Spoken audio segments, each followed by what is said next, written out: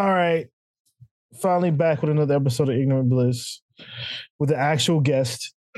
A former regular, my friend Rocky, full government name, Roxana Haddadi. Full government name and everything, huh? Yeah, because you're a famous Vulture critic with five figures of followers on Elon's Twitter and plenty of articles covering every single TV show. Not true. First of all, Cheney doesn't do. There's too much television, so we're not even doing like a fraction of it. But it's fine. You're big time. You're big time. Okay, all right. You're fancy. Thank you. Came up since the last time you've done a podcast with me. It's true. There's been a lot of things happened. Pandemic. Employment changes and job change. Status growth. Okay. The pandemic is just like lost time, right? So it's like it's 3 years that don't even like register in my brain when we talk about time. I don't know where it went. Just because terrible. I worked in real life. I did too. No, I'm not saying you did. People don't work, but I'm like going out in the world like the Omega. Yeah, the Omega Man stuff. Like that's what I mean by like. Yeah, you kept going in. Yes. So you were like suited up. Yeah. All of the materials. It was The Last of Us in real life. It truly was. It was real Charlton Heston type energy happening. Yeah. Except for maybe like the racism. It was still there because for some reason, there. He really hated the other people, the new type of people that was there. He was killing them. He was terrible. He really was. Omega Man is the monster. We never forget that he's the monster. I'm very excited to talk about this with you. I feel like we have sporadically talked about it in various Twitter DMs. Like you had watched some, I was catching up. You've played the game. I haven't played the game. So we're coming at it from like slightly different ideological perspectives. But I also think we have a lot of overlap in terms of how we view the show. I think. Yeah, I do. I think we get it. So this episode is about The Last of Us, the whole season, because I have too many things to do episodes about every episode. And since, we both are critics, we got to watch the whole thing before it even came on TV. Mm-hmm. And I took the challenge of like, I've put this game on for 10 years. I'm going to play the whole game and watch the whole season at the same time in the same weekend. And and then you're like, nah, I don't need to play this game. I'm a TV critic. I'm going to watch this show and analyze it and then do crazy good pieces about how they made mushroom zombies in real life. Well, thank you. The infected. They were. Yeah, excuse me. The infected. The infected. Yeah, it is funny. I mean, like we did, I think at this point I've written like 4, 5, maybe 5 pieces about it. And from like a couple critical pieces, a couple of like, how did they pull this off? Process pieces. And I have an interview with Craig Mazin that should publish after the finale. But it definitely felt like, let me ask you this. Did you feel like it got the same attention as House of the Dragon, or did you feel like it got more attention than House of the Dragon? Where did this fall on your like HBO premiere Sunday night schedule? I think it started off lower and is going to end higher because it had the benefit of what House of the Dragon didn't have is that the games media all pushed this show because this is like adapting. Essentially, they were adapting what was a Game of Thrones show for video games. Like when this game came out in 2013, games media and this is like small groups. Like IGN is a small. All the different game sites. Polygon is a small. Yeah. All these places are actually pretty big, and have a lot of things, and they were all like, they love this game. Then the remasters, like, oh, you got to play this game. And then the show came out. And so not only were they building hype when it came on, you got the games people telling the game people to watch it. You got people who played the game, said this is great, and they're telling all the other people like, yo, you got to watch this. And then you have folks like you, like the actual regular television press, like, this show is great. And so it kept building and building. Like, I didn't expect that first episode to get like, what was like 30 million or something crazy after it was all settled. I was like, for like basically a movie long pilot. Like an 80 something minute episode. Long. Okay, so here's my other question. You talk to like regular people, which I don't do because I'm a hermit who lives in my basement. What do like regular type people feel about the show in the conversations that you've had? Has it become an office show for you, like a real water cooler type show? To a certain degree, people do. I know people who watch it.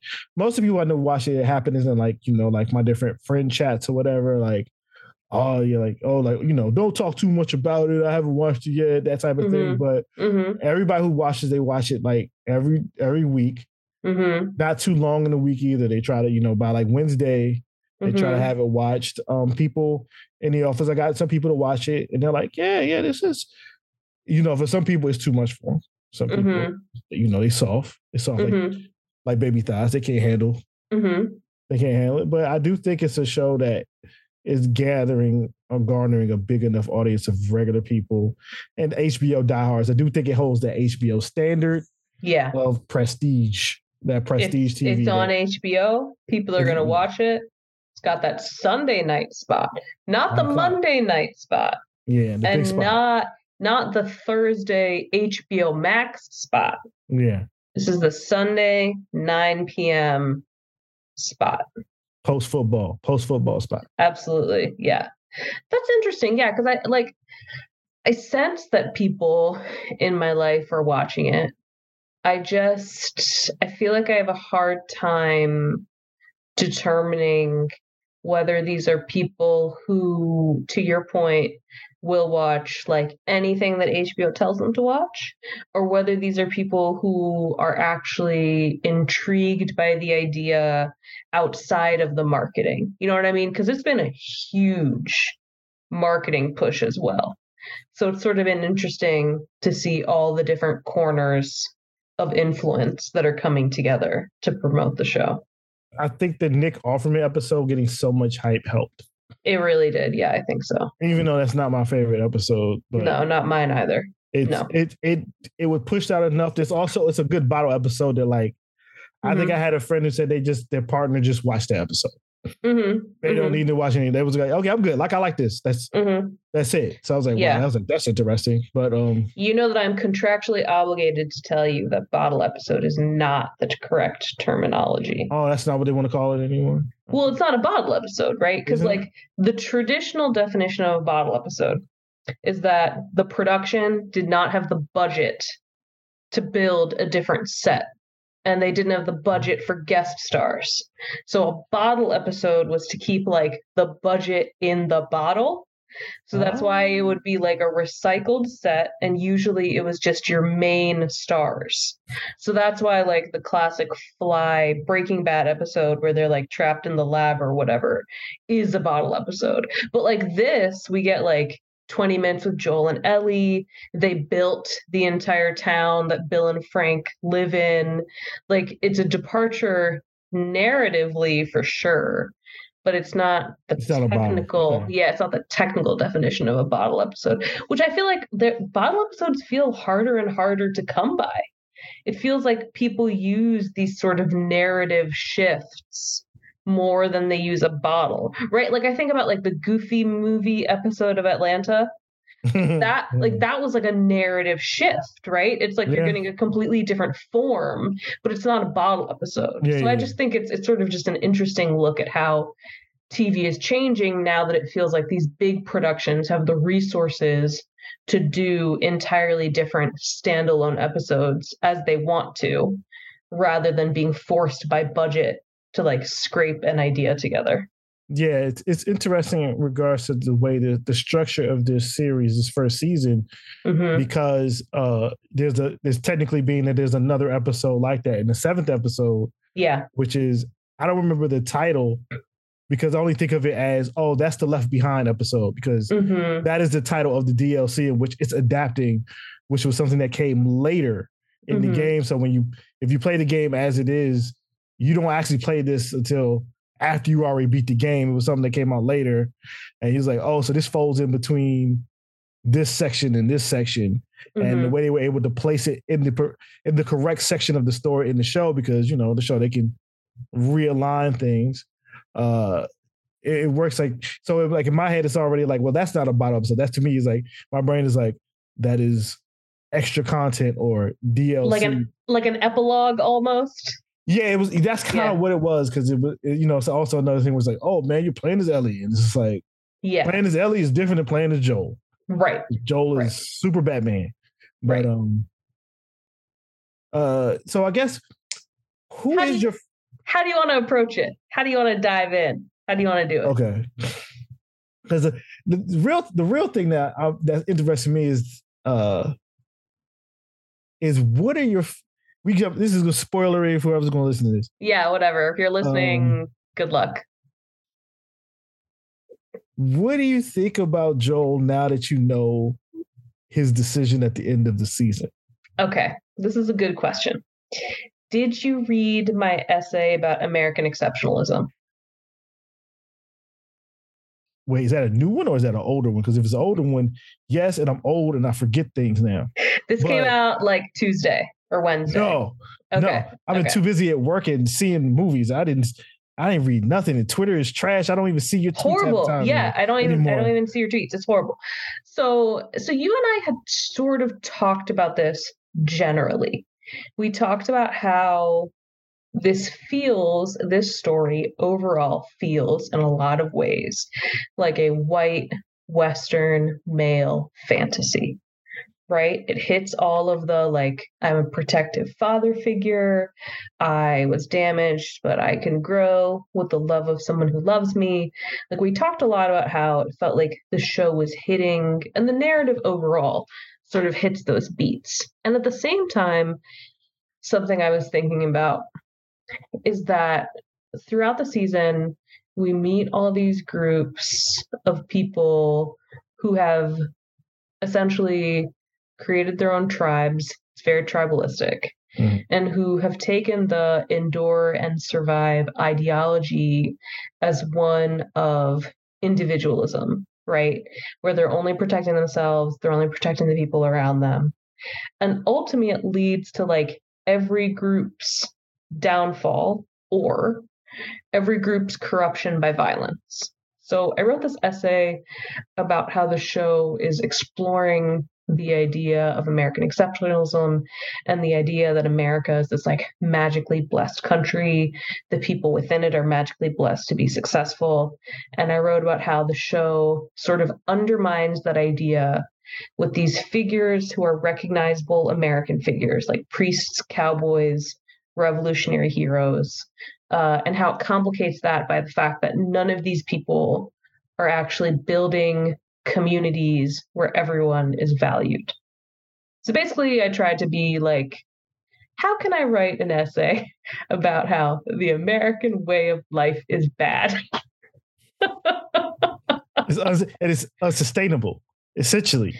That's essentially what I said. I was like, it's unsustainable. None of these groups have like long-term longevity. None of these groups, aside from Fedra, and Fedra is like very convinced that the only way is their way, right? So like I sort of walked through all these groups, but we ran it before the finale. So I couldn't talk about how what Joel does is like the ultimate example of this ideology, right?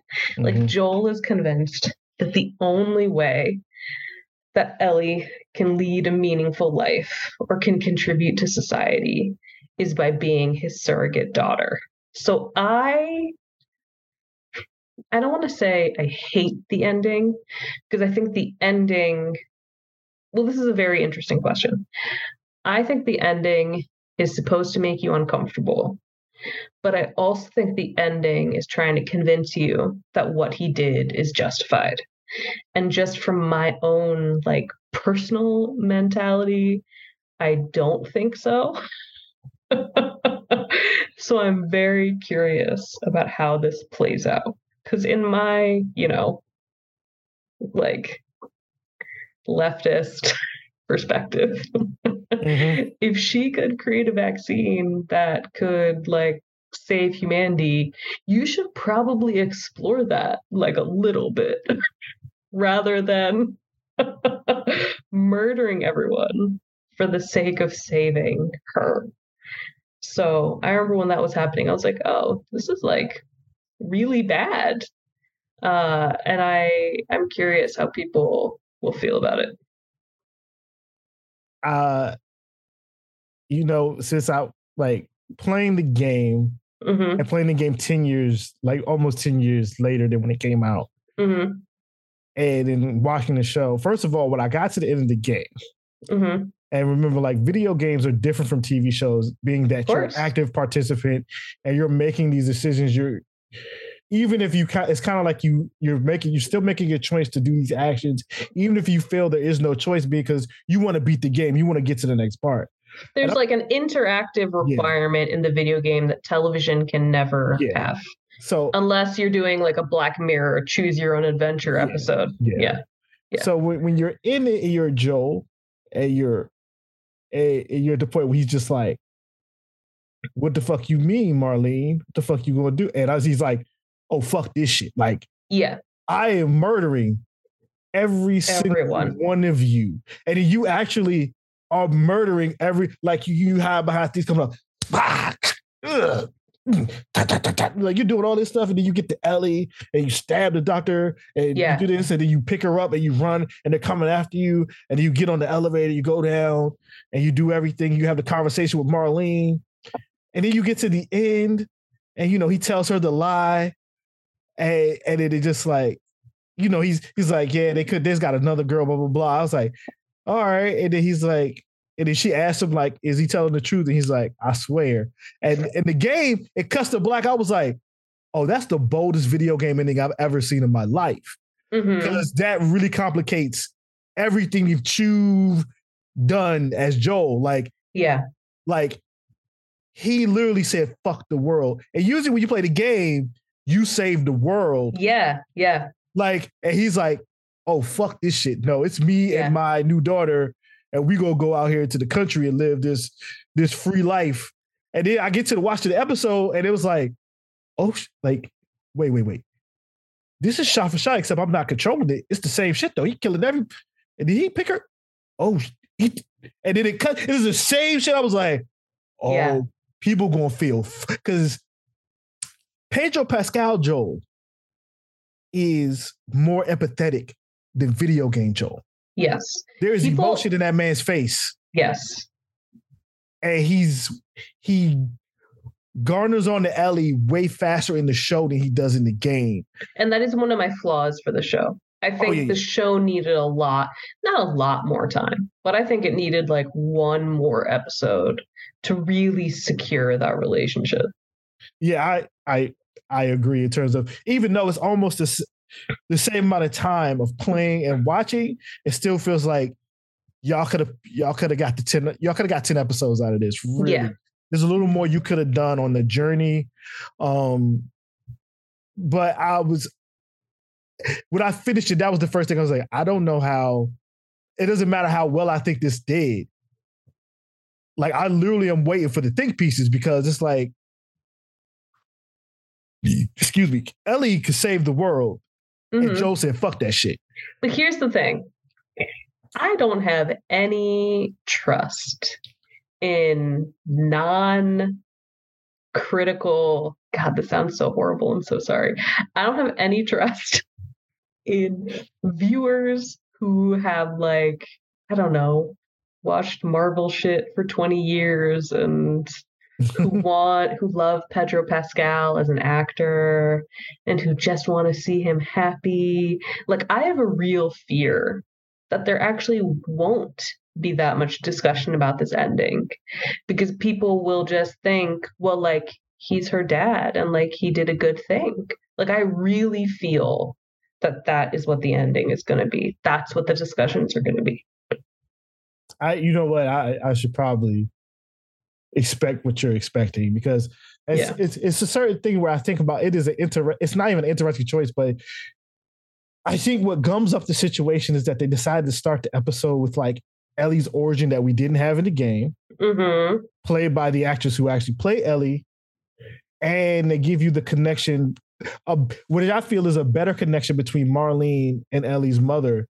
Yeah, got in the game, because in the game you get a voice recording, you know about these things, you read little notes, but no, like when you sit there, you're like, oh, Marlene to me actually had a harder decision, because like not only did she have to like put a bullet in her mother's head, her best friend, right? Her best friend had to tell her like, I'll protect your daughter.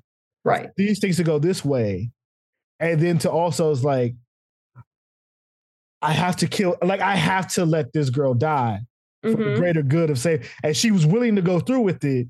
And it's just like, and think about, so I think it's a very smart storytelling tool to do that. And I also think it's smart because it makes more clear Marlene's statements to Ellie earlier in the show, when she's like, I put you in the school, I've been watching over you, I've been taking care of you. And then at this ending, like, there's an argument to be made that Marlene is arguably more of a parent to Ellie than Joel is. It's her mother. It's essentially that's her mother, and it's like this weird. It's not even weird. It's a straight dynamic between a father decision about how we go about the daughter or the mother. Right. And then what complicates things is that, as you said, this is in a lot of ways these type of narratives like some type of American white dystopic fantasy. But then when you make the show, you basically make all the characters people of color. So then you have this Latin father and this black mother. And then that's where I do think there will be some think pieces, because it's always, the kind of things like black women will save the world, like if you let them. But she gets murked. No, like she's murdered. She gets killed. She gets murdered. And Ellie asks about her. Yes. Yeah. And he lies to her face about her, and he lies right to her face. So so that's one of the things, because I have not played the second game. Me either, and I don't really want to know much other than I know that I haven't read that Ellie does some fucked up shit that I feel. I don't even know that stuff. I know. They don't even say what she does, but it's to the point where people who review games is like, if they make a third, I've heard it said that like Ellie should sacrifice herself, because at this point she's gone too far beyond the pale. In terms, I guess you could say, so interesting to me. Joel, which in my brain's like, she went too far like Joel, that she needs to sacrifice herself to make up for the vengeance or whatever she did to have redemption. Yeah. And that's another reason why I also think that like they need to make a filler season, because I love Bella Ramsey. She still looks like a kid, and I think the audience as a whole, all of us, needs at least a year for us to believe her as like an adult that's going to go out and basically to be the Searchers, be John Wayne and the Searchers for revenge. Like, because all I know is the setup of the second game. I probably am going to play it this year, because it's a point where it's like, I need to know, but that it's the ending of that game. It's so interesting to me, because as I think gamers know in a certain way you're complicit in Joel's actions, and it makes you think about it differently than just passively watching Pedro Pascal. Like, because you're right, I do believe it's like, well, he got to save his daughter. Like, it's just 100%. I think that's how people will read it. I especially think in a country like ours, where like family-focused perspectives are given primacy in our narratives, I think that like it might be easy for you and I, because we're not parents, to be like, oh yeah, the greater world is obviously more important. Of course it's more important. But I feel like the prevailing opinion from people will be, well, they love each other, and shouldn't that matter more than people they don't know?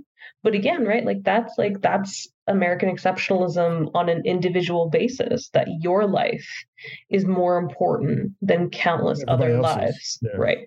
Yeah. So the one thing that I'm curious about is I feel like it's very purposeful that in the episode, Marlene has not told Ellie, right? Marlene has lied to Ellie about what's going to happen. Is that also how it is in the game? They don't tell Ellie the truth? They don't tell Ellie that she's not going to wouldn't survive this procedure.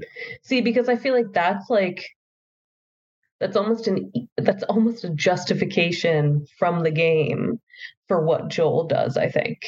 Because Marlene's lying to Ellie too. Yeah. It's just, and I think, and this might be I'm old and I've been playing games for 38 odd years, where it's just yes, Marlene lied. But I didn't have to go around and kill every Firefly. And that's where it's just it's not, he didn't go have just a conversation with Marlene. No, you go around and murdering everyone in the Firefly hospital. And you kill the doctor. You don't need to kill the doctor. No. Because the doctor isn't a threat. He can't beat you. No. You're Joel. You murder people. You survive in this terrible world. So oh, okay. All right, there's a thing was okay, Marlene isn't telling Ellie, but in a lot of ways, you could also see it's technically, Ellie, you shouldn't even be alive right now. That's also true. You got bit. You had to kill your best friend / biggest crush, love of your life, because both of you, as children, did something that most likely I told you both not to do. And as much as I love you, and I'm glad that you're alive, you shouldn't be here. Here's a miracle, and it's the one miracle I've been fighting for to save the entire species. That's almost a sacrifice where you can see it now that we have the mother character. If they were able to have a conversation that you can say even her mother will understand. It's 20 years of the world ending. Yeah. Billions of people are dead. Yeah. And you could potentially save it. I think Ellie doesn't get a choice. Ellie doesn't get a choice. Because in a lot of ways, if Ellie's given a choice with everything that's happened, what would she choose? Would she want to even be around him? Would she be willing to okay, I'm okay with dying to save the world, especially everything post cannibal, pastor, predator. I would think, right, and that's almost why I wish there was another filler episode in between these two things, because I think the violence at the end of the preceding episode is so arguably, well, not arguably, it is justified, right? For Ellie to have killed David and for Joel to have hurt these people to get to Ellie. I think that is all very justified behavior. So then I think to immediately go into an episode where you and I can read the actions as more morally complicated, but I wonder if other people just view it as similar to the David situation. Oh, of course, he's again just defending her from people who want to hurt her. I don't have faith in viewers, Julian. I just don't I don't. But yeah, I mean, I remember watching the sequence the first time and just being oh wow, it's going for a long time. He's killing a lot of people. And then the lie at the end is a kick in the teeth, right? So it's shot for shot too, which again, there are times in the show which I wasn't expecting. Yeah. Shot for shot recreations, because again, a lot of people think of video games and they're thinking of Super Mario Brothers. Sure. They're not thinking it's actually there's times when these video games got better acting than whatever movie is going out. Yeah. And the shots that are chosen. And when I saw it's oh, this is the same thing. Because the interesting thing with the 7, 8, 9 sequence of the series is that it's very much like the actual game is, because it does go from David to we find Marlene and the Fireflies. Okay. And it's to a point where when I beat the game, I didn't know I beat the game. I was like, wait, this is it? Mm-hmm. And that's why the end hit me so hard, because I was like, oh, there's nothing. This is the end. This is what y'all doing. Because but the thing of it is that the David part has a different beginning. So it's like when she takes Joel, it goes away. She goes up north and she's in a cabin, and it's like weeks. Wow, it goes from fall to winter.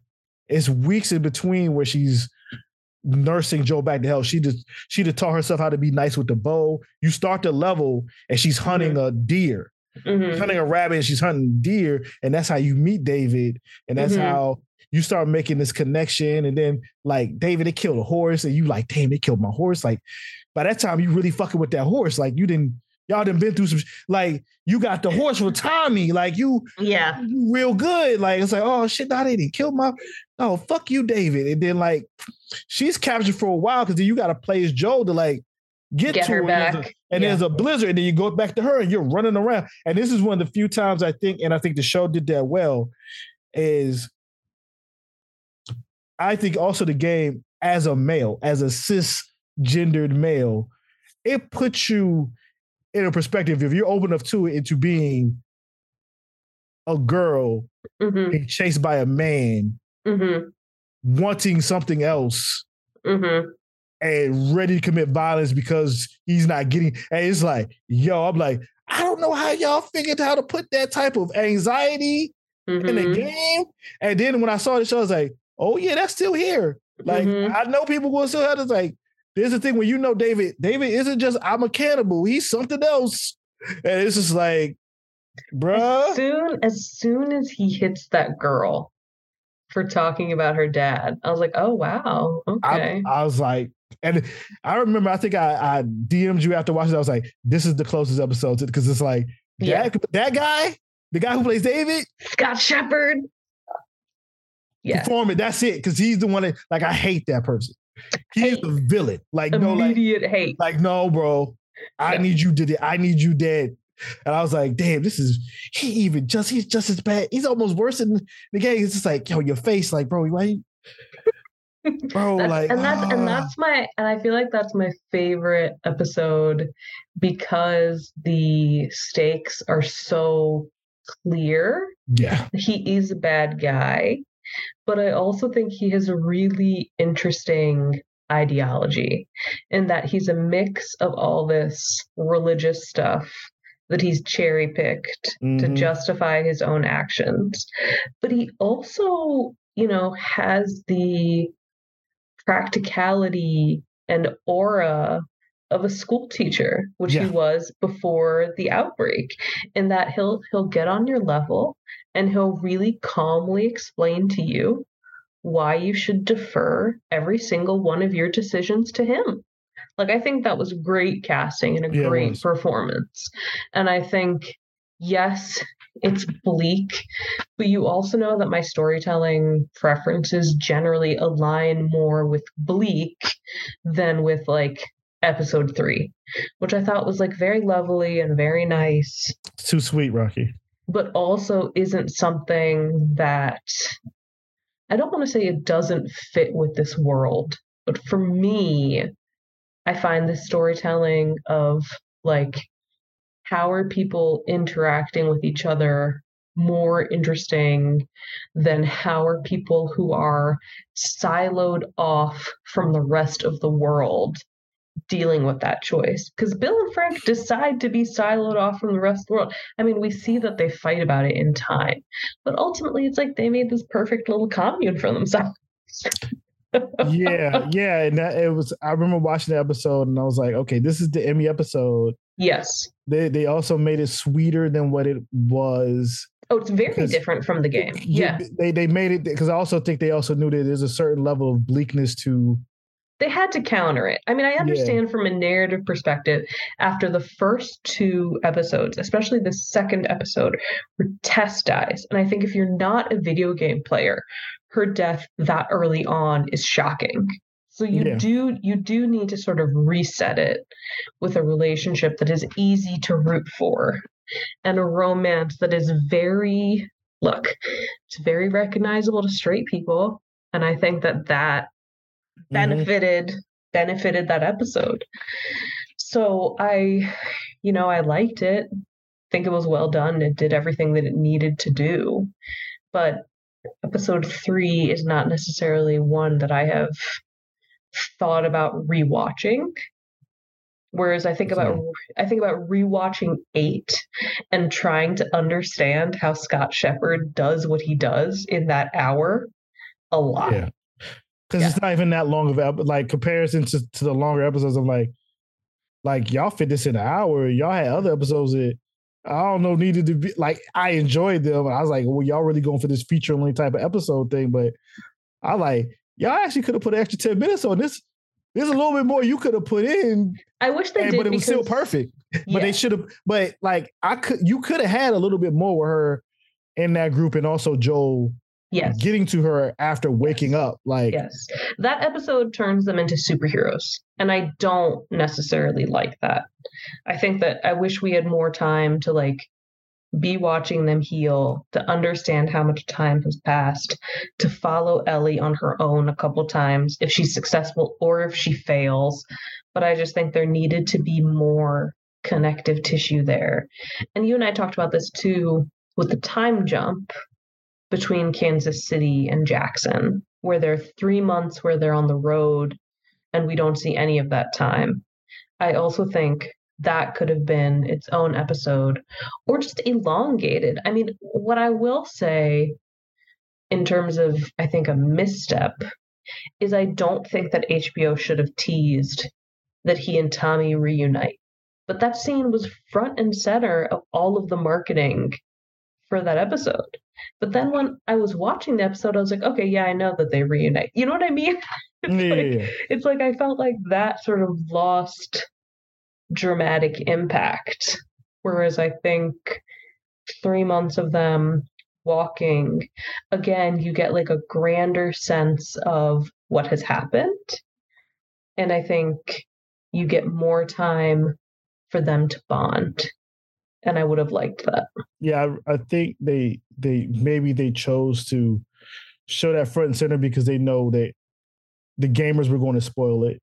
It's possible. That's true. Because it's like that's a big because they changed how it happens because in the game, Tommy and what's his wife's name? Maria, they're at a dam. They make community around the dam and they get the dam working again. Mm-hmm. But here they moved it to the town because they're setting up like, oh, we're going to do the second game. So they had to make the town that they're in. We have to introduce this location. The location, the future girlfriend for Ellie, this type of stuff. Like, okay, like I get it. I didn't play the game and I was like, I know what you're doing. I watched enough TV to know what you're doing. Yeah, I know why this weird random girl, when no one else is important in this town, why this weird random girl gets singled out by Ellie. Yeah, for like a single second. Like, I was like, oh, okay, she looks just like the actress that played. Yeah. Okay. And but I guess this is a good segue to Henry, Sam, and I was wondering. I was like, okay, we've talked about Jackson. And we talked about Silver Lake. When are we going to talk about Kansas City? And the evil Karen. And the evil Karen that was unnecessary.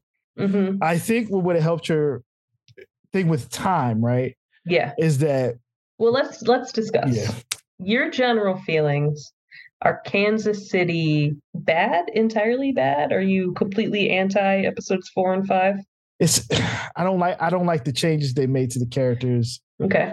And so it's like it's not interesting for me to watch or really like debate like, oh, what's the lady's name again? Like the actress Kathleen. Is fine. Kathleen is like I don't like. So tell me. So in the video game, they're in Pittsburgh. Yes. And they're called the Hunters. Yes. And so what's different about the setup? So the setup is basically they end up into a trap. Mm-hmm. Like similar. They still get trapped.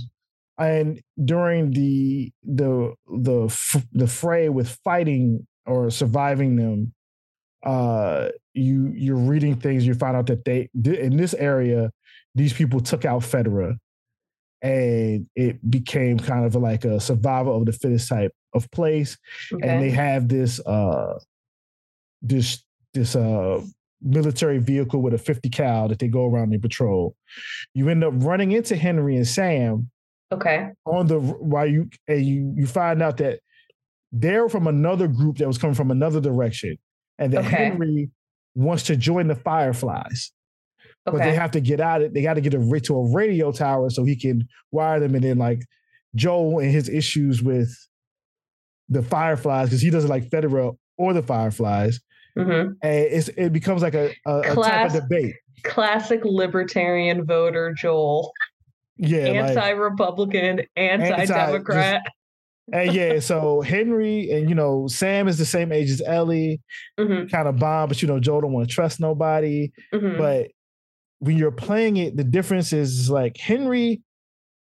Not only Henry is Sam a mirror for Joel and Ellie, but Henry is also a mirror for Tommy because he's younger. Mm-hmm. He wants to join the Fireflies. Joel is like, I don't think this is really what you should be doing. You got to worry about your brother, this, that, and the third. So it becomes this segmented, this like new, like at this point, Joel looks like he's actually remaking a family because there's a point in which when you're running from him and you think Henry does you dirty because you end up falling into the river, but then he saves you and is like, see, I saved you. Like we had to break up. I left you, but we couldn't do this together. It won't kill all of us.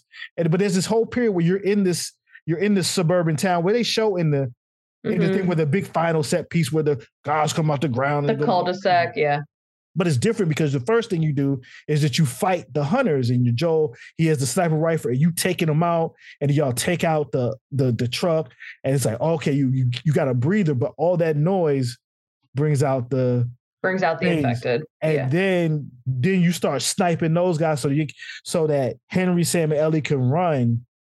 And then you lead to the same ending, but when you get to that point where they're all there, it's not just like, oh, Henry's a snitch and this, that, and the third. And it's literally like, all right, like in a way, it's like, I don't have my brother, and I'll end up running. But it's like, in a way, like I have my brother, I have my daughter, my daughter have a friend. Mm-hmm. We can make it in this world together because this young man is smart.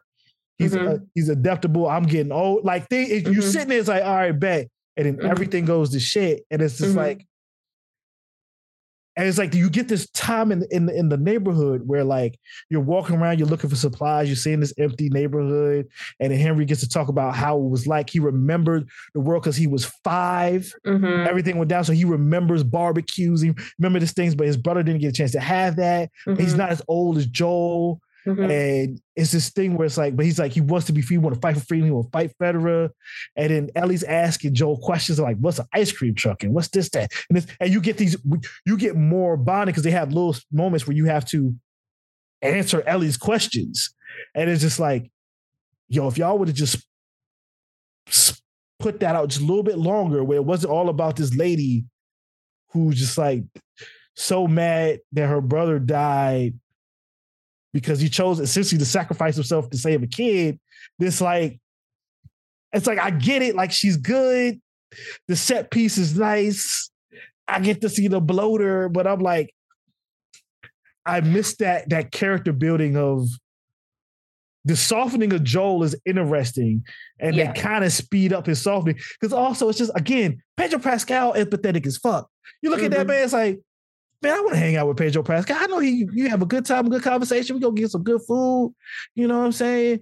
If I fall down, he'll help me get up or something. Like, you see that, man. Like, I don't even watch The Mandalorian. It's like, of course he'll take care of that Muppet. Of course he would. Yeah. Don't do that. You know what I'm saying? I'm still mad the mountain crushed his head, and I want his revenge. I want to cast a spell, bring him back. Like, no, protect your daughters. Do all this. And at certain points, it's just like, and the Sam, the kid who plays Sam is so good. Yeah. And, he's from the area. I gotta love, you know what I'm saying? I see him at the Caps games. And it's like, I get it. I like the change, like him being deaf and his interactions as a little brother to Ellie versus like a best friend peer. It works, but it's just in the end, it's like,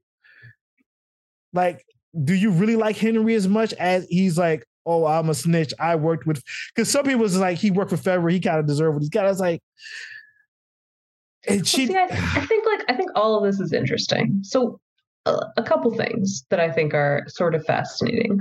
One, I have seen the criticism from like leftist corners of Twitter, who I follow, because of course, that there's this interesting sort of like diminishment of Fedra in the show. Yeah. In that you see them in Boston and then you don't really see them again. You just see them being like massacred in Kansas City, which I'm sure is a perspective you don't get in the game because you just end up in Pittsburgh and they've already been deposed, right? But at that time, you've also already fought Federer. Yes, like you already have fought Federer. Massacres of Federer yourself. Yes.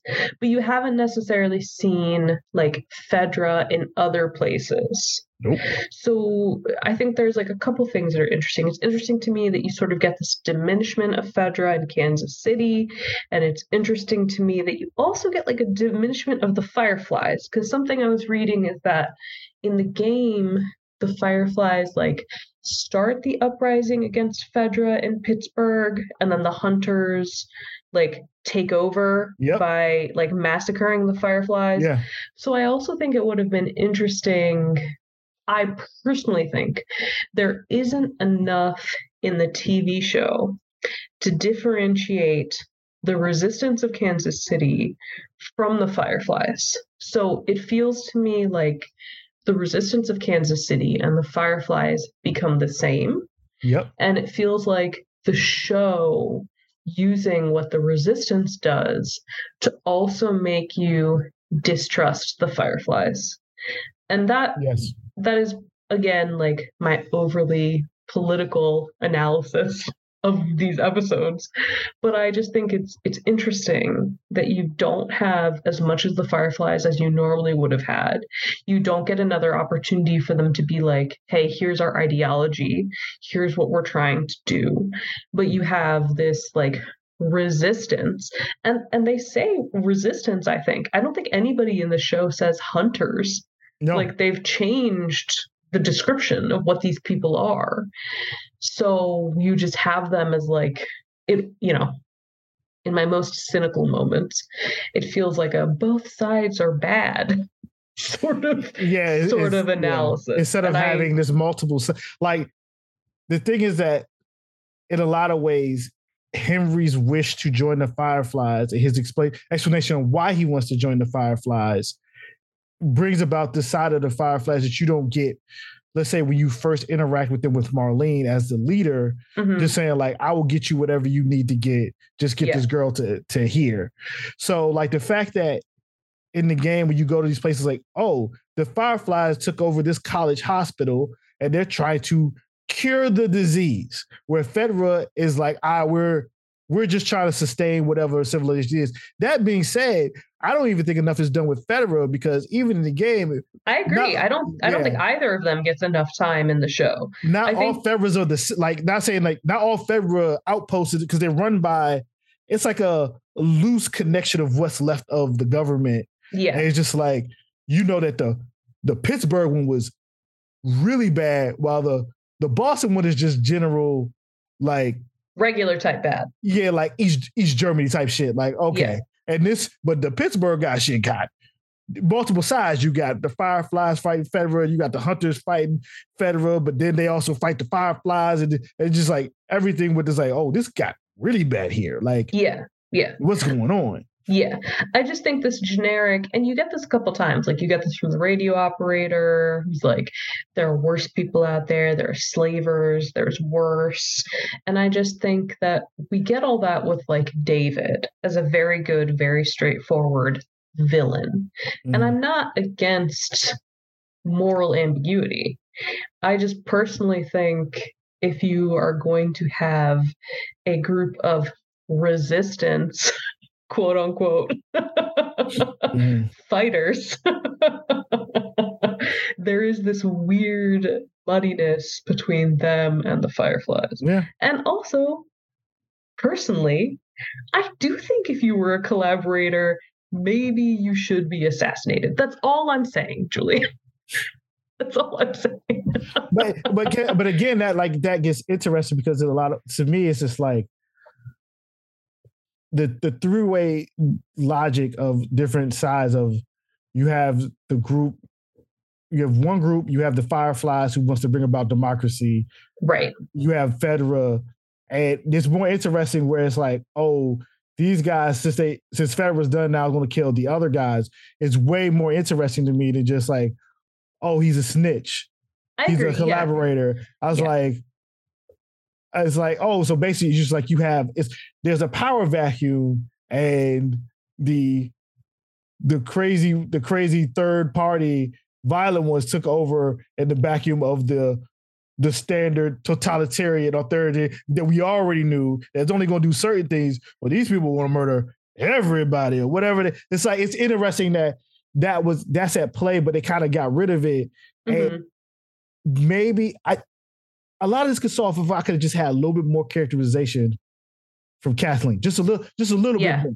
Just a little bit touch more to get with this. It's like, okay, like you didn't change Henry into a snitch. It is what it is. And in a part of the way, it's just like, my issues with Kathleen is what they are, but like I do get like, well, you sold our leader out for XYZ, but then it's like it gets muddy. It's just like, yeah, but the kid is like 8, bro. Like, and then they muddied it up by having like her brother's like, yo, I get it, I understand. Like, yo, your leader got it. Like, it's a kid. Y'all ain't really helping the kid. Like, you gotta make.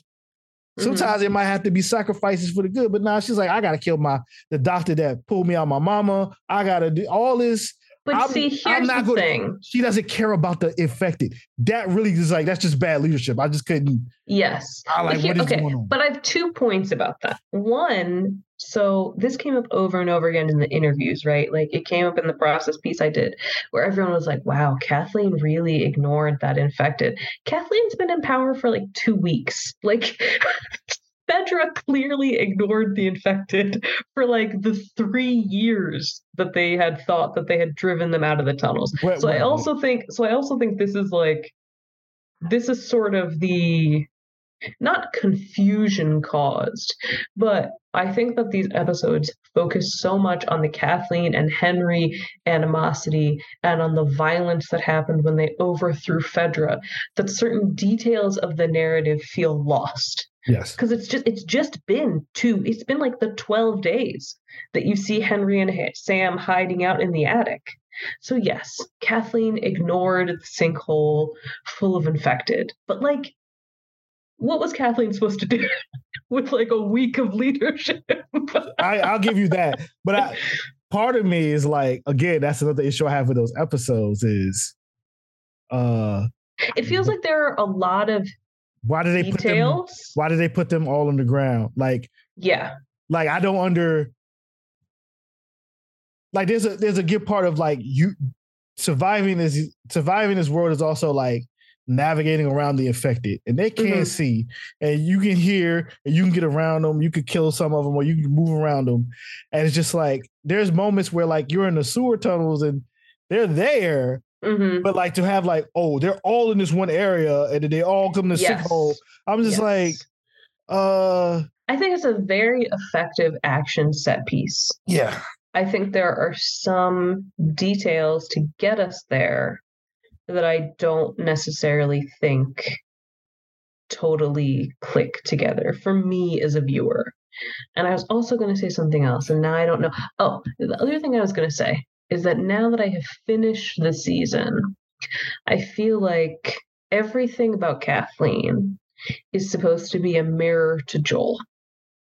And I just think that it doesn't necessarily work because she doesn't feel like a character on her own. She feels like a character who is doing the same things that Joel is doing. Kills a doctor. Check. We'll do whatever to get this child. Check. Ignores the like greater world that she could be involved, in saving or in helping or whatever at the expense of getting to this child. I feel like in some ways she's supposed to be like the Wario to Joel's Mario, but it doesn't feel like all the pieces necessarily came together, I thought.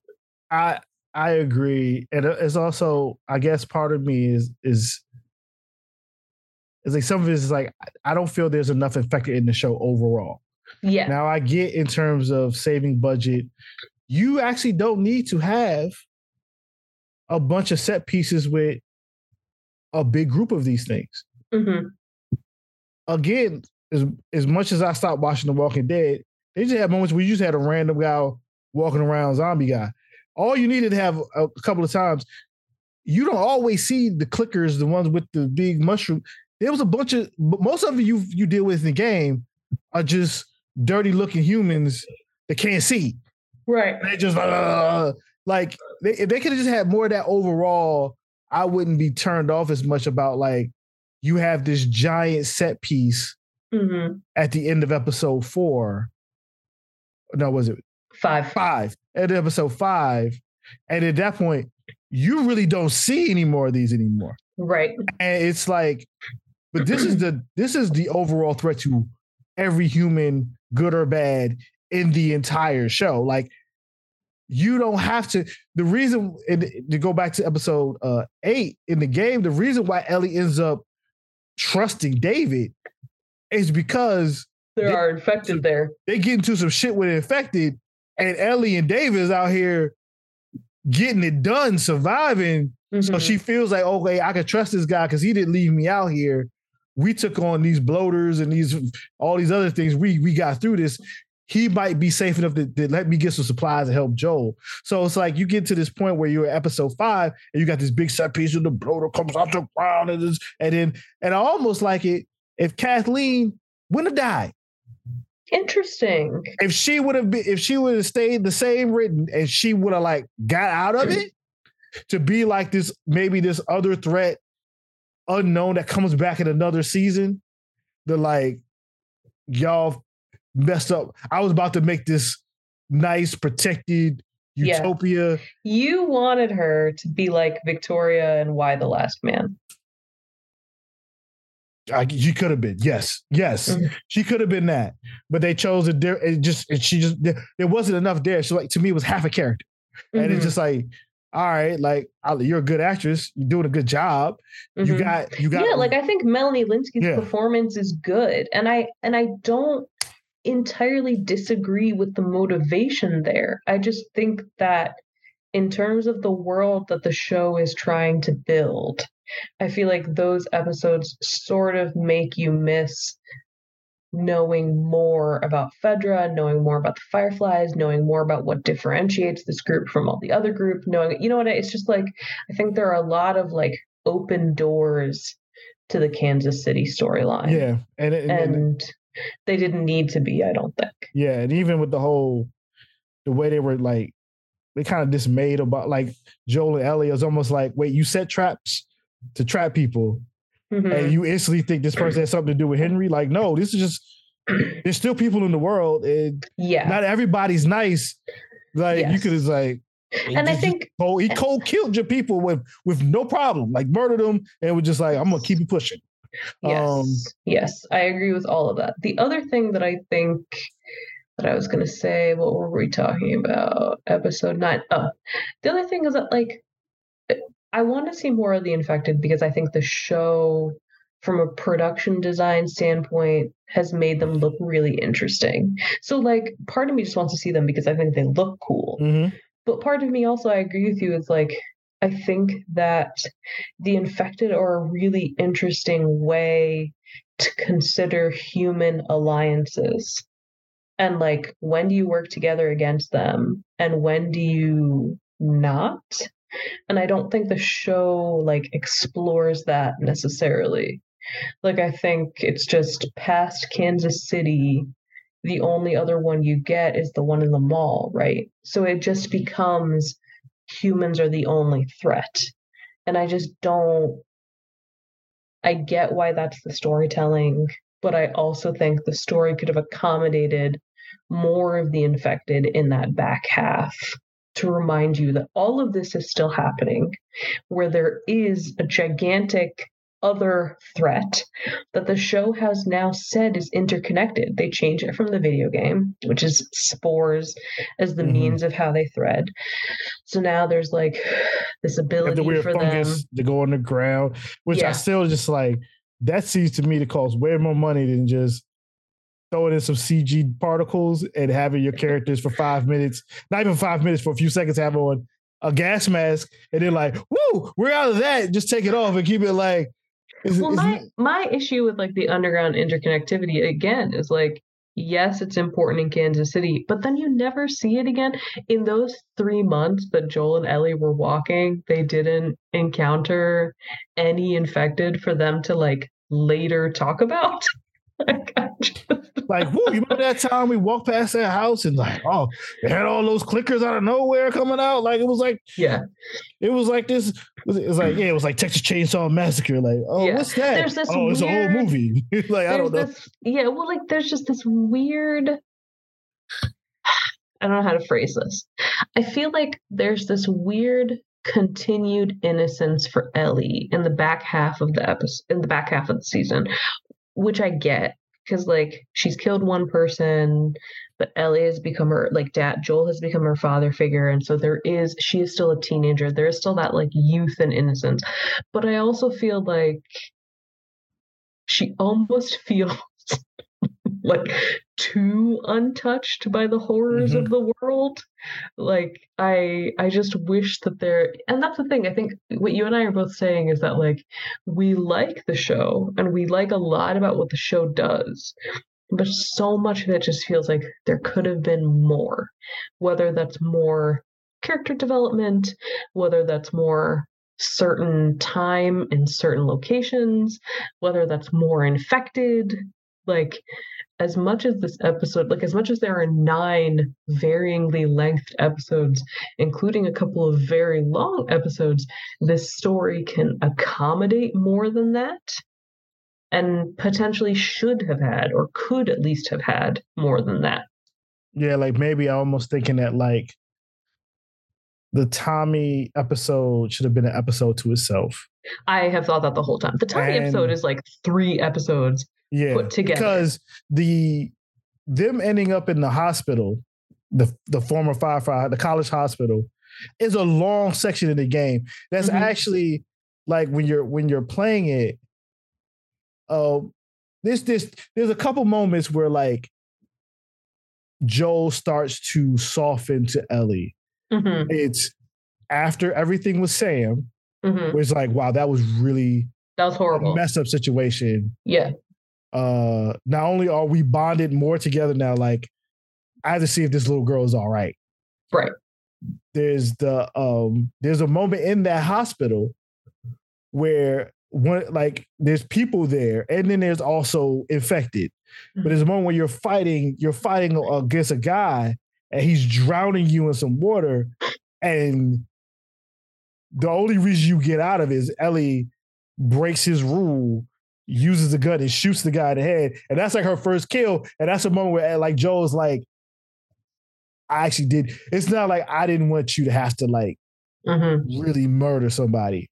But also it's like, you did get me out of this. But then the whole thing where he gets in the show is really quick. Like the guy with the bat and the bat sticks in him is over.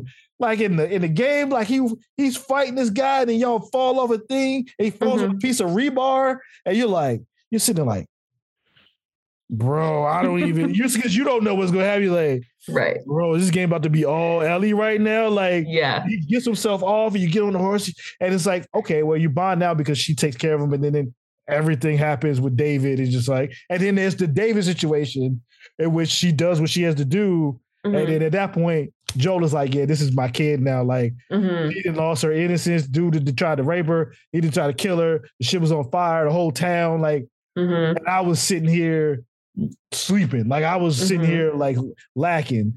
And it's just like, the Tommy situation is because there's like an understanding, But I do think that could have been its own episode with its own conflict, and maybe they deal with some infected, and then they go off, and then the hospital could have been that whole thing leading up to the same outcome you had. But y'all, again, they could have been split in two, and you could have had the regular 10 episode season. Like maybe it was a budget thing. Maybe they spent too much on the set piece. Maybe they had too many infected in the come out the ground. Like you could have had a whole nother episode. Yeah, like, and that's the thing is that like I think that they, you know, everything that they have said is that they were incredibly supported, and I believe that. I genuinely do not think that they felt they were constrained. I think they have told the story that they wanted to tell. I just think from a like pure TV watching episodic perspective, there are a couple of these episodes that feel like 3 different parts of stories strung together into one episode. And maybe that was a choice made out of pacing, maybe that were, you know, choices made out of whatever. But I think like the Jackson example is a good one, because I think those 3 months that they were on the road could have been its own episode. And then I think you could have split Jackson and the travel to the lab into its own episode. But that episode is like an entire first third where they meet Graham Greene and his wife and they're just like walking around. Jackson is maybe 25 minutes, maybe. And the lab gets short shifted because they end up in the lab and then everything happens and then it's just like, oh, okay. It's like, so again, it's like we wanted more. Like, yeah. Just string it out just a little bit, just stretch it out a little bit more. Because they have enough material. It's not like they're actually adding filler. It's just like they just need to let stuff breathe a little bit more. Because the performances are good. The writing, mostly good. You know, like a lot of the stuff we like. And it's so funny, too, that even the Bill and Frank episode is like 20 minutes of Joel and Ellie. Maybe not 20, maybe more like 15. Yeah. But people remember it as being only Bill and Frank. But even that episode has Joel and Ellie stuff too. So she gets tampons. Like it's like a lot of stuff in there. There's a lot of stuff in that episode where they, you know, him remembering like, you know, basically his whole thing with Bill, like we wasn't always cool, but like I respect you in the end. Like So what is your ultimate grade? Like a letter grade or like a number grade? I gave it a B+ originally when I wrote my review, and I think that's where I stick with it. I think it's a B+. It's those little things that I've talked about that, you know, keep it from an A. I think there's some things like the Bill and Frank episode is too sweet for me. I still don't completely like the change to the fun. It doesn't make as much, because like even regular people who don't know about science fiction knows like, but like, yo, mushroom spreads through spores, bro. Like, like it's not even like something like that's like we know that like get bad mushrooms out your refrigerator because they're spores. And I get it. This isn't a superhero thing. Your actors can have because the only actor that needs to have a gas mask is Joel. You can pick a gas mask that's not even that crazy just to walk through certain parts, because Ellie doesn't need one. To me, that was a way better in the game when you revealed that they believe that she's not affected was because she walked through some spores and nothing happened to her. And Tessa Joel is like, oh, she ain't bullshit. Like, oh, this is real. And also, I guess for me, I like the way Tess went out in the game because she went out fighting Fedra.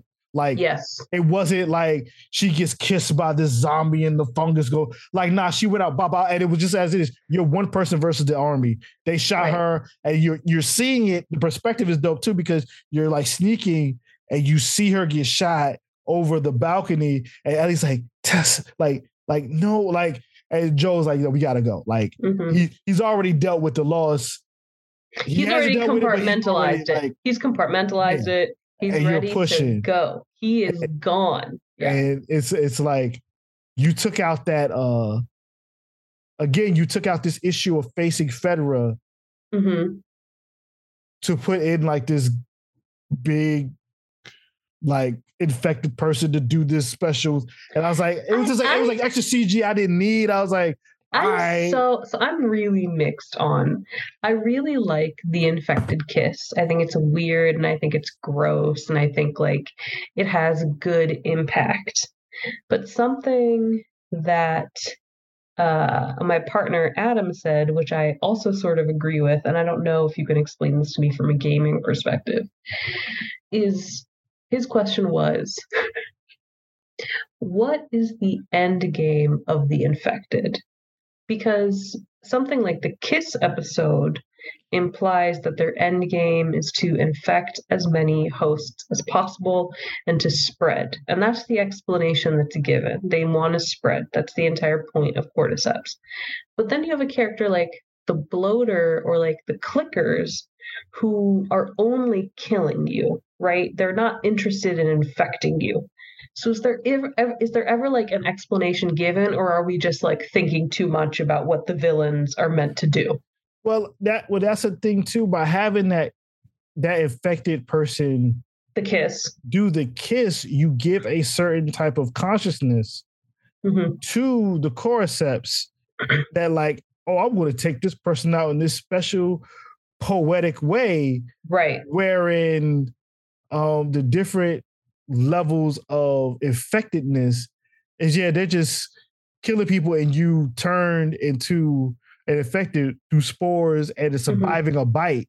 Like, so it's just like in the game, there's not much to it. Like, but the bloaters in the game are still just trying to kill you, right? So is there a certain point at which they're the oldest infected? That's the thing, because they don't explain it in there. It's like, because in the game, when you first face a bloater, you know, you're with Bill and you're trying to get a car battery. You're in this high school gym and it's like, oh shit, it is a bloater. And it's like, these are the ones that's just been sitting there just getting really gross. Yeah, beyond the clicker, beyond all that. They didn't die. They just get nasty. And they just go out and they kill. And it's just a threat. It's interesting because they add in these, especially in the first two episodes, they add, you know, the throwback type of late 60s, early 70s. The framing devices. News program to have talking about, oh, this is possible with cordyceps, blah, blah, blah. And then you get the second episode, which I actually had a problem with. It's like, so you say that the disease starts in an East Asian or a Southeast Asian country after all the bullshit we dealt in real life in regards to COVID-19 and its starting place per se, and what was said and riding around this country by the current president of the country at the time, and the issues that caused between our country and that country that we're still dealing with this day. And the issues caused between Americans in this country and Asians Americans in this country. And then to me, that part just felt irresponsible. As cool as it was, where the lady was like, yo, bomb everything as much as you can. Like, that might have been cool, but it's like, they ain't have to be in that part of the world though.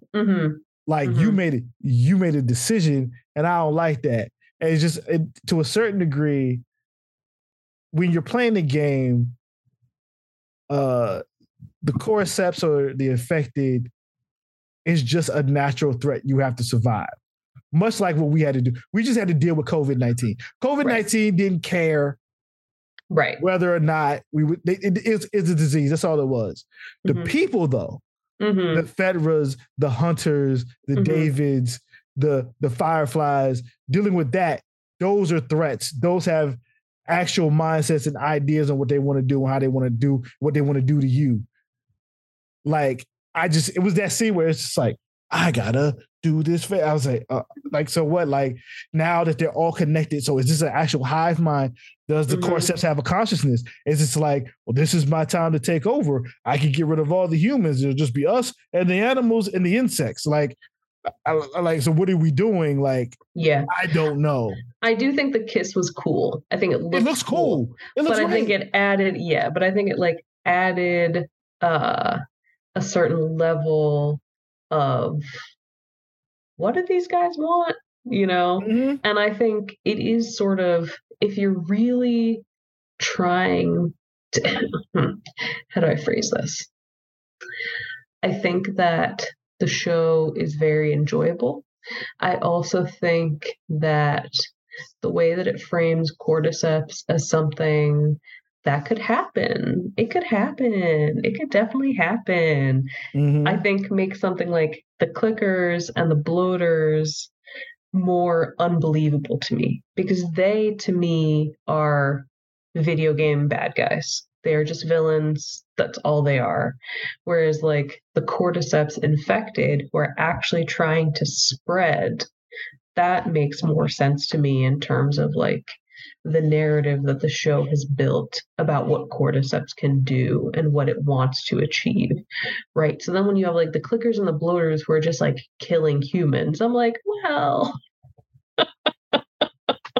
would cordyceps want to murder a potential host, or would it just want to spread to a potential host? So like those villains are when I feel like, oh, it's Resident Evil.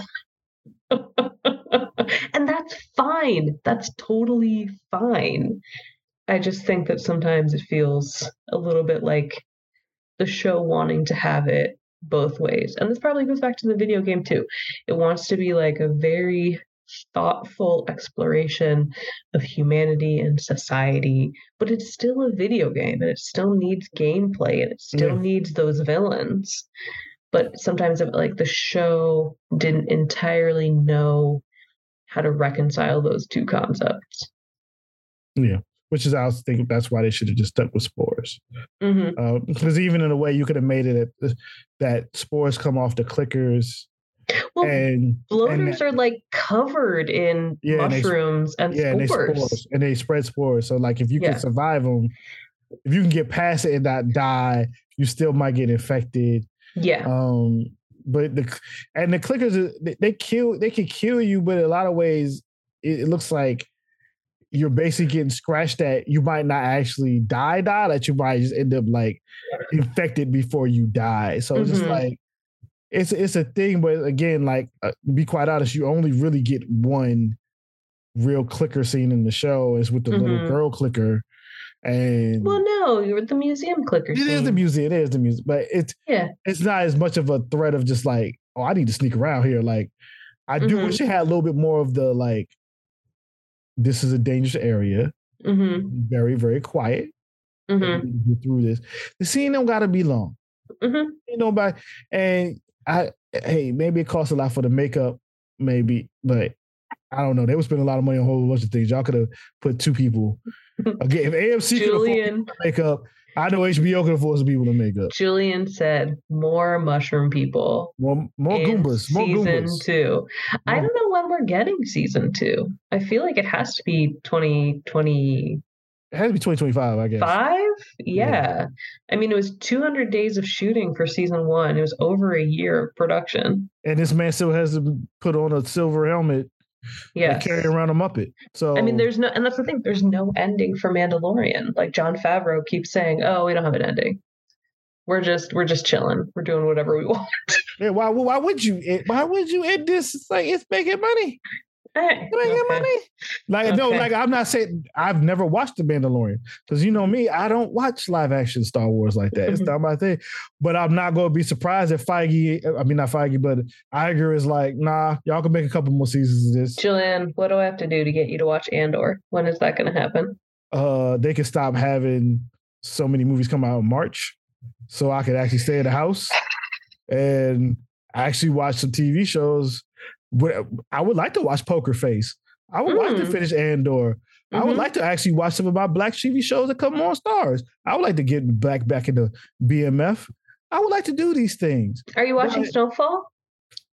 I'm behind this week, but yes, I stay up late night. So you've kept up with Snowfall. It's the last season. Now, that Wu-Tang, because it's the last seasons, I have to watch. But like, I did like Andor a lot. But again, like, there was like 4 different movies on 4 different ways come out this Friday alone. Like, and I watched all of them, and there's 3 movies to come out next weekend, or 4 movies. Too many. It's too many movies. Like, It's too many. Right. Did you see that they might make a Muhammad Ali TV show with the guy from Bridgerton?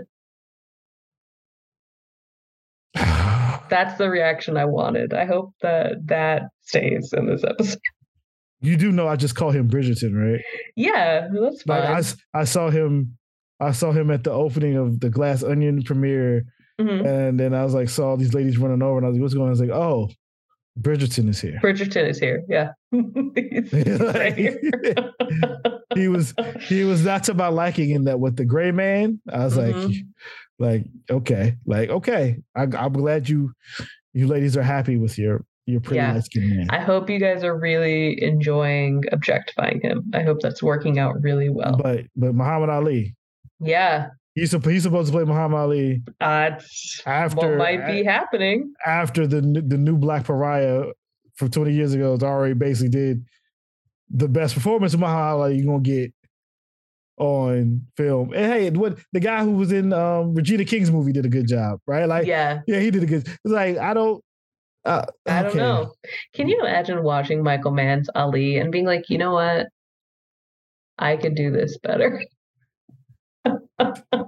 You can't. I know. I did like, and you shouldn't try. Would it? Yeah. Why? I don't know. Why that hurts. I know. I broke my brain a little bit. I know it did. Where would you like to end this? What are your final thoughts? My final thoughts was that this was a very good show, and I'm very glad that this was made. I'm very glad as an adaptation of video games for video games adaptations to be, I guess, taken, I shouldn't say seriously, because there have been other ones like people I was like, this is the greatest adaptation of it, but I was like, Sonic the Hedgehog made money, Sonic the Hedgehog 2 made money, a lot of things have been Castlevania. Yeah. First, Resident Evil. I mean, all the Resident Evil movies have like cult hit status. They're trash though. They're trash though. I will. You got to accept them as what they are. You have to accept them as what they are. Exactly. I wouldn't call them adaptations, but you can't accept them as that's exactly the line. It's like, what is a honorable adaptation that like fits the ideology of the game? What is an adaptation that just takes like one element from the central idea and then adapts it? Like, we've seen so many different approaches that have been taken, and some of them have been really critically and commercially successful, and some of them have not, and that's fine. But yeah, I think this one feels like there was a level of attention given to what the video game did that perhaps other adaptations have not had. And you were a fan of that. You enjoyed that. Yeah. It's an interesting place to start, especially for PlayStation. And I do think, my macro view is that it's time for a change from the superhero movie and the superhero property into another, I guess, pop culture geek focused thing. If you could call video games geek at this point, being as long as they're around, how many people play them. I think there needs to be a cultural shift, and I think this year is big. We've got Last of Us, and then you have Super Mario Brothers movie. I forgot about that. I think that, and the Super Mario Brothers movie always brought me to tears. The last teaser when I saw Donkey Kong get the fire flower, legit almost broke out in tears. Kevin Smith tears too. The ones where he look all sickly and he does. It's really concerning. I'm like, I don't like this at all. Just because he saw like a Batman in a suit, right, or something. Yeah. But what are your because it's an interesting thing as this is prestige television that's coming and it's being adapted from something else because as big as what you were in Game of Thrones, reading the books, explaining to me things as they happen. Like, you knew what the Red Wedding was, which low key I feel that's what the season finale is going to be. For a lot of people, it's like, I know what's going to happen, but y'all don't know what's going to happen. You don't know. Yeah. But like for you, like, watching all this television, reviewing this television, and probably finding the story interesting, but it's like, y'all ain't going to have no PlayStation in your house. Y'all ain't going to be sitting there putting no 15 hours in. No. Even though that would be a funny thing to see. It would be funny. You and Adam getting busy, or Adam playing and you watching. Giving reactions. I would love to see that Twitch stream. Y'all make all the money. But where do I land on it? Yeah. Is that the question? This is a good question. I like it. I go between liking it, really liking it, and thinking, that didn't quite hit the mark for me. So I think probably in like a grade area, I'm probably more of like a B, because there are certain things about it that with time I've grown to like more, and certain things about it that I've grown to like less. I think as television, production wise, from a technical standpoint, I mean, what can you critique? Like, it's very clear that the production design, the cinematography, the editing, all of that stuff is so well done. And I think that storylines that are genre and that do genre very well do not need to reinvent the wheel. So I think that's basically where I am. I don't think that this idea reinvents the wheel of anything like Children of Men or anything like Station 11 or anything post-apocalyptic. I think what it does, it's enjoyable to watch. It's immersive. If you believe the Joel and Ellie relationship, I think that'll carry you through the entire show. I just also think that there are a couple of narrative framings that they use that I do not like from a larger ideological perspective. So yeah, I think it's good TV. I think it's effective TV. I'll watch the second season, but I feel like it doesn't, not to say it doesn't hit for me, because it does, but it's not something, I mean, I'll just say, it's not Children of Men. Like, nothing is Children of Men. So I just think that I really like it and I enjoy it and I think it's well done. But when I think about like the definitive, what is the meaning of humanity at the end of the world story, that's always going to be Children of Men for me. Yeah, Children of Men was super hard. But that's an adaptation of a book, right? That's not an adaptation of a video game. So it's got all of these other, in a lot of ways, what they're doing in terms of how they're telling the story is very different. So perhaps it's unfair, to compare like a 2-hour movie to a 9-hour TV show. But I think if you enjoyed Last of Us and you haven't seen Children of Men, you should do that. You should get on that. Yeah, I think that's a good suggestion I was doing. And if you guys got gaming systems or a PC, you should actually give the most recent super update of the game to actually play and see those little things that I brought up, the little details and the changes of interactions of characters that might flesh out some things to you that could drive you to rewatch the show and see it in a different light. I know this is now also a new standard for these PlayStation shows because I don't know how well Twisted Metal's on Peacock's going to be. And I don't know about that Horizon Zero Dawn on Netflix and that God of War on Amazon. I was like, I see what y'all shows are like, and I don't know if... It's setting a very high bar. I think you're right that we're entering almost too high. Yeah, we're definitely entering into this new, interesting video game adaptation time where it feels like every streamer is sort of trying to get in on that. So yeah, I think it'll be interesting to see how those shake out. Aren't they making a Fallout show for Amazon? I didn't imagine that. Yeah, I think there's a Fallout show. Yeah, from the people who made Westworld, right? I think yes. So yeah, Fallout, Halo already exists. That kind of came and went. We disagree greatly because I'm like, you're never supposed to see Master Chief's face. Yes. Ever. Yes. Because Master Chief is you. You are Master Chief. Yes. I mean, Dungeons and Dragons does exist in video game form and is getting a movie. Yeah. So yeah, we're definitely in this mistake all the time. You don't again, Dungeons and Dragons is a storyteller's medium. Not a story. Like unless the movie has people playing Dungeons and Dragons, it's gonna fail. Don't you feel like, I almost feel like, oh my God, I'm sorry, I'm so tired. I almost feel like it would be like Jumanji. Almost. Technically, you could say we already had the perfect Dungeons & Dragons game, and it was Jumanji and Zathura or whatever. Jumanji. Original. Yeah, Robin Williams Jumanji. Original Jumanji. Kirsten Dunst Jumanji. Yeah. But yeah. Well, all right, Rocky. You guys can find her on Vulture. You can find her on Twitter. Roxana just Hadadi. I think it's underscore. Yeah, I think it's Roxana underscore Hadadi on Elon Musk's Twitter. Yeah, you don't have to find her on Instagram because she doesn't post on Instagram like that.